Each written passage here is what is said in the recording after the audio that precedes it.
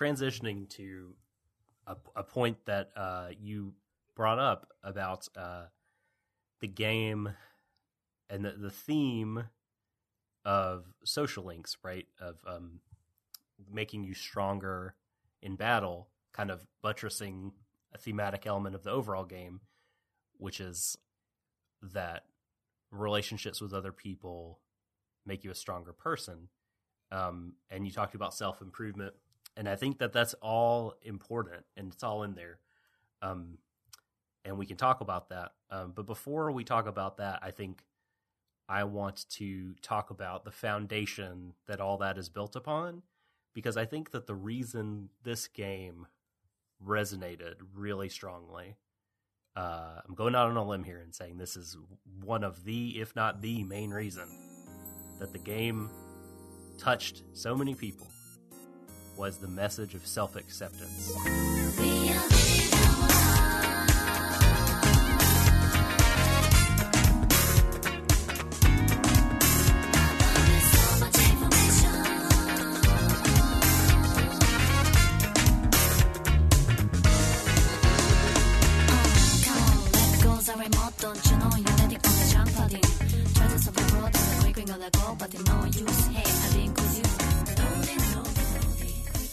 Before any of the characters can start to better themselves, start to move on from past traumas and kind of untangle their feelings and clear their hearts and minds and eyes and move forward into their bright new futures, they have to accept themselves totally. They have to accept rather the worst parts of themselves, or maybe not. That's not even objective. Perhaps the parts of that they consider the worst, the parts that they don't want to show anyone, that they're embarrassed of, are physically manifested in the form of shadows for everyone except for the main character that you can recruit in your party.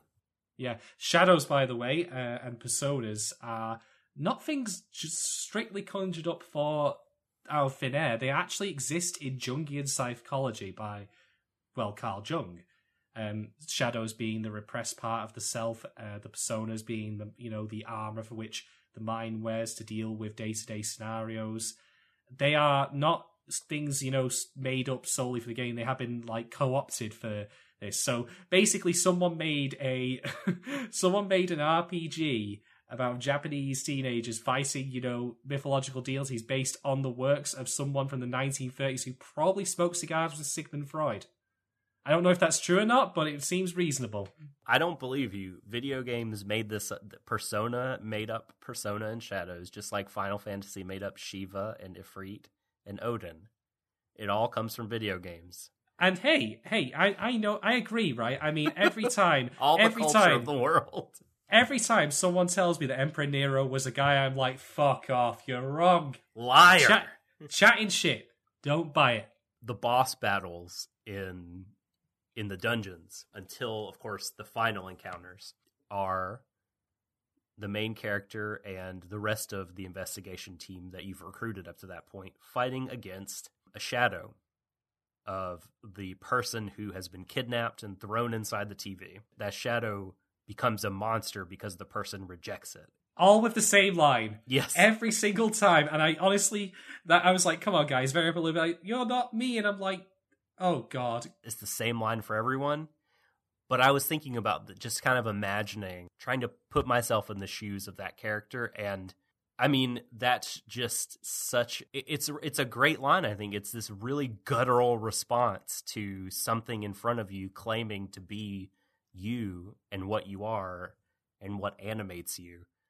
I mean, and it's really, it's not like poking at your brain. It's not being logical. It is attacking you where you are most vulnerable. And it is saying, you are this, we are this. This is how we feel. I feel like just reflexively, involuntarily, you're going to almost vomit up. You're not me. This is not right. No, I'm not you. We are different. I'm not like this. my complaint was more just that it's the exact same verbatim thing every time. Like, come on, guys. see. Like, I'm not you, vice versa. Like, let's flip it up a little bit. It just, I don't know, it was odd. Right. That's a mild thing. Shadows are generally speaking monsters found in the TV world, which, if you play Persona 4, you'll know is actually the collective human unconsciousness. Yeah, which you can somehow access through televisions. You know. I'm not really sure the mechanics of that they actually explain that bit, but that is the way, yes, in which people with these powers can access this world, this plane rather of existence. In relation to P5, as it happens, I think the reason it's televisions is because it's just the main method of non-personal communication that was at the time. I mean, P4 came out in 2009 or 2008, so social media wasn't really a thing back then. That's why social media and phones play a much more prominent role in Persona 5 for accessing the alternate world.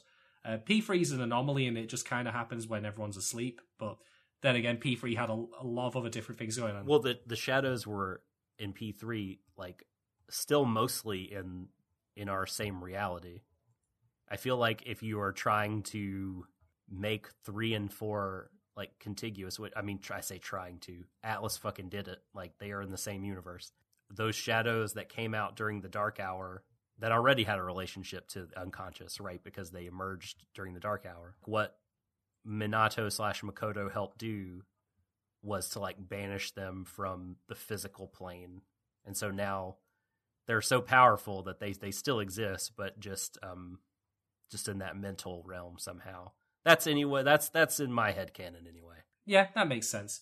But the shadows that you fight as bosses are specifically the inner selves, the repressed sides of the characters whom you come to rescue.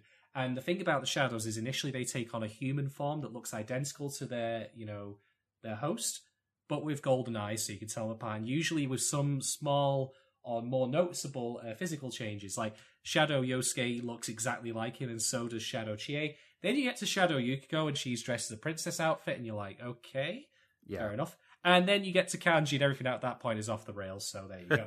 Yes, he's in a loincloth. Yes. Shadow Naoto is wearing like a lab coat. Yes, a very big lab coat, because now Naoto Singh is about growing up, amongst other things.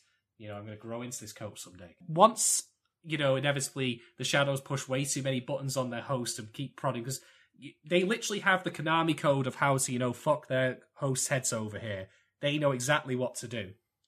Once they get into, deny them, they transform into their more monstrous forms, and their more monstrous forms are much more, how do I put it, blatant and on the nose, and very, look at this ways of depicting the neuroses of the individual characters. Yes, a clear manifestation of those things, of those neuroses, of those problems. They're just like walking metaphors. Their symbolism, essentially, very blatant symbolism of the problems they face. Symbolism with an HP bar. Yes, you got to fuck up that symbolism.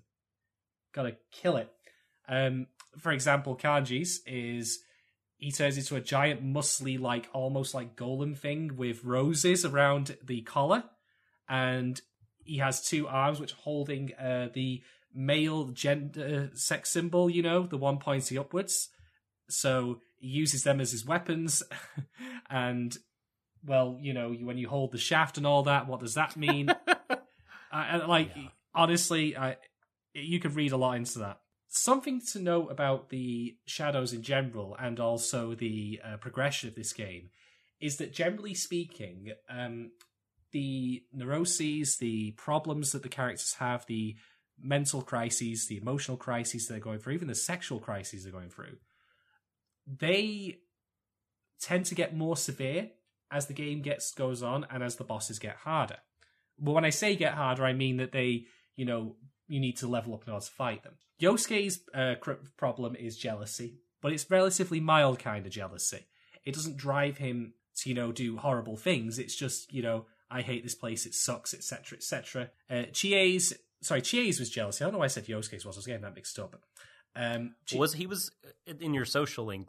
You find out that he was jealous of you for a while. That's after. I mean, at the very beginning when you first meet his shadow. It's just more like, fuck this place, I'm done with it. Chie's is jealousy of Yuko. Yukiko's is, a sense of being trapped. Then we hit Kanji, and then it takes on a sexual nature, specifically his homosexuality, assuming that's what Atlas intended and not what they, dance around willy-nilly, because committing to that kind of issue is difficult, apparently, for the Japanese. I don't know. We'll talk about this later. Yeah. But then you see similar things. Risei's takes on not so much a sexual nature, but rather that's how it's depicted, but hers is more bearing herself to the world, so people will actually pay attention to who she is beyond, the facade. Naoto's is a heady cocktail of a variety of things. And Teddy, don't forget Teddy's was like... Teddy's is a special awful case. Nihilism. That's creeping existential dread. Teddy's is a special case because I don't think that's necessarily his shadow speaking, but we'll get to that. That's true because he himself is a shadow, or was. I think I do know who Teddy's shadow actually is being, or rather who is speaking through his shadow. It's actually something they adapted in the anime and made more explicit. Do you recall when fighting Shadow Teddy that he had a certain pattern to his eyes when he was like fully... So you're saying it was a Sagiri? It was Amino Sagiri specifically. Okay. Amino Sagiri was puppeteering Teddy's shadow at that point. That wouldn't surprise me if that was the case. Yeah, and the dialogue that, he says, like, when Shadow Teddy pops out pretty much matches what Amino Sagiri says later. But Teddy's a special case for a variety of reasons.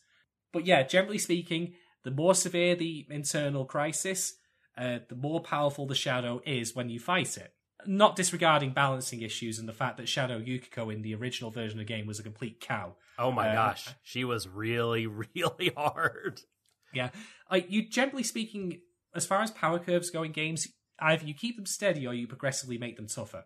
As far as Persona 4 originally was concerned, once you started getting stronger, the power creep came in. Bosses became much easier. Like Shadow Kanji is easier than Shadow Yuko.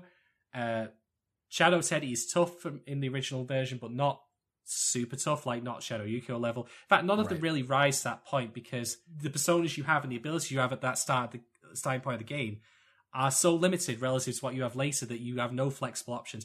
They actually flat out address this in Golden by changing the personas you can get that level around, so you end up with a persona named Valkyrie if you level up the Strength Arcanus level 2.